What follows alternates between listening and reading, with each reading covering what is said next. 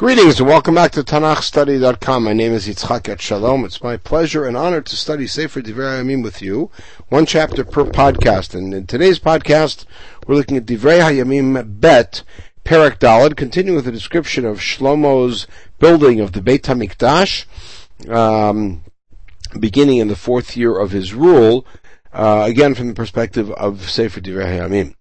Vayas mizbach nechoshet. He made the copper mizbeach, esrim amma orko, esrim amma rochbo, esra mot komato, 20 by 20 by 10, much larger than the mizbeach that Moshe built.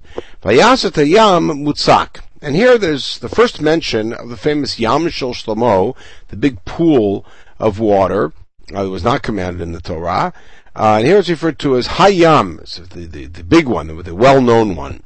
That was made of firm gold, meaning it was not soldered together.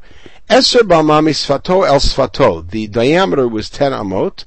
Agol saviv, the whole thing was round. V'chamesh ba'ama komato, the whole thing was 5 high, meaning the pool part was 5 high.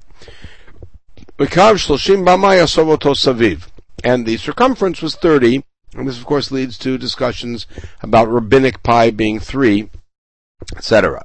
Udmut b'karim tachat lo saviv saviv sovimoto. There's a play here with the word saviv, because the whole thing is of course round, that there are images of cattle, and this takes us back to what we talked about in the previous podcast about the kruvim, images of cattle that are underneath the pool, going all the way around. Eser ba'ama makifim et hayam saviv. So they go all the way around the yam. Shnaim turim habakar yitzukim tzukatos. They're all formed of the same big block of copper, and they are in 2 rows, as it were. Omeid al shtei masar bakar. The sea sits on 12 of these cattle. No, not real cattle, but bronze cattle. Shlosha ponim tzafon, shlosha ponim yam, shlosha ponim negbo, shlosha ponim mizracha. 3 face north, 3 face west, 3 face south, and 3 face east. Vayam alehem milamala, and the pool is on top of them. V'chol achoreihem baita. Their backs are all inwards, which means they're facing in such a way that you don't see the backside of the cattle. And of course, don't know how much of that was actually shaped in any way, but that as kavod, we're not going to see it. It's a glory as proper respect and etiquette. V'ovyo tefach. And we go to the pool itself. The thickness of the wall was 1 tefach. Usfato k'masei sfat kos, and the rim of it was like the rim of a cup. Perach shoshana, like a rose flower, meaning that the leaving in and out sort of in a pleated fashion. Machazik batim shloshet alafim yachil. So the language here is poetic. It holds 3,000 batim.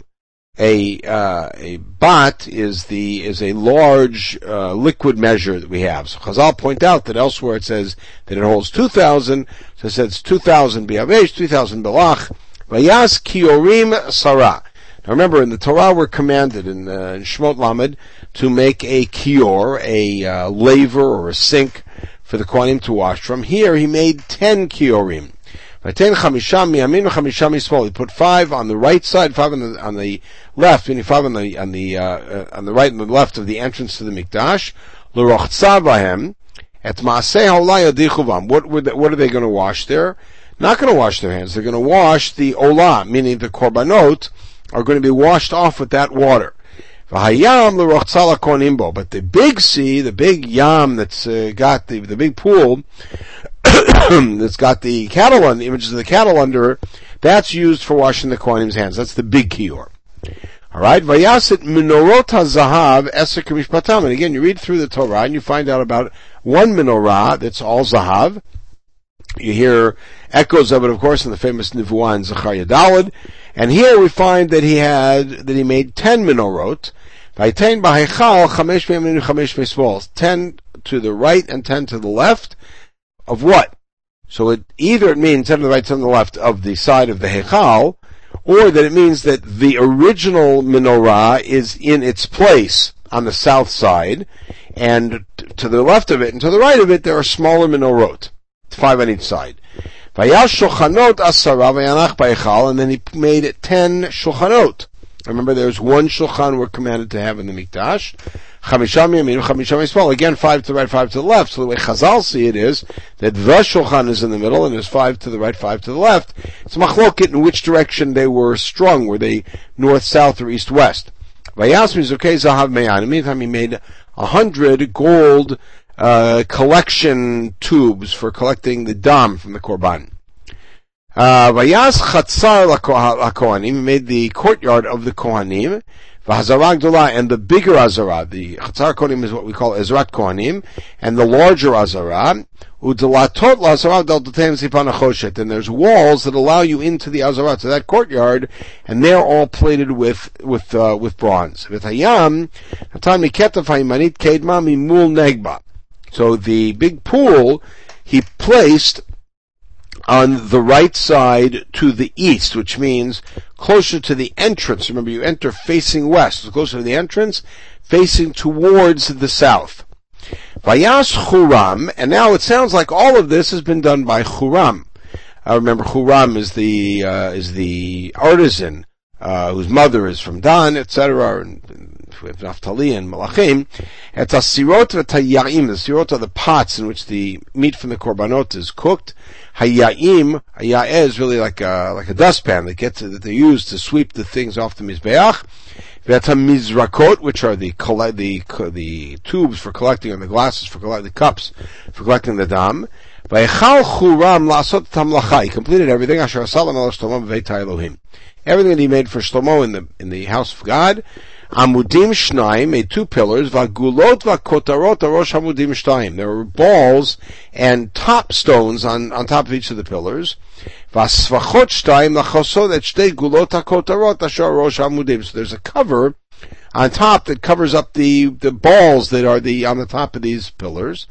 V'taronim rimonim arba mi'od l'shtei asvachot. And there's 400 rimonim images that are on top of each one of these, that total 200 on each one of them. Shnaim turim rimonim lasfacha achat achasot shtei gulot hakotorot asher pnei amudim. So again, they have these cover, the balls that are on top of the round tops of the amudim are covered with all of these different covers, which include the small little rimonim. Now we find that there is a mechona, which in modern Hebrew means a machine. Here it comes from the word kain, which is the base for the laver. And the kirot, the 10 kirot he made on top of these mechonot. There's one of those big yam with 12 cattle underneath it. So it's summarizing. And the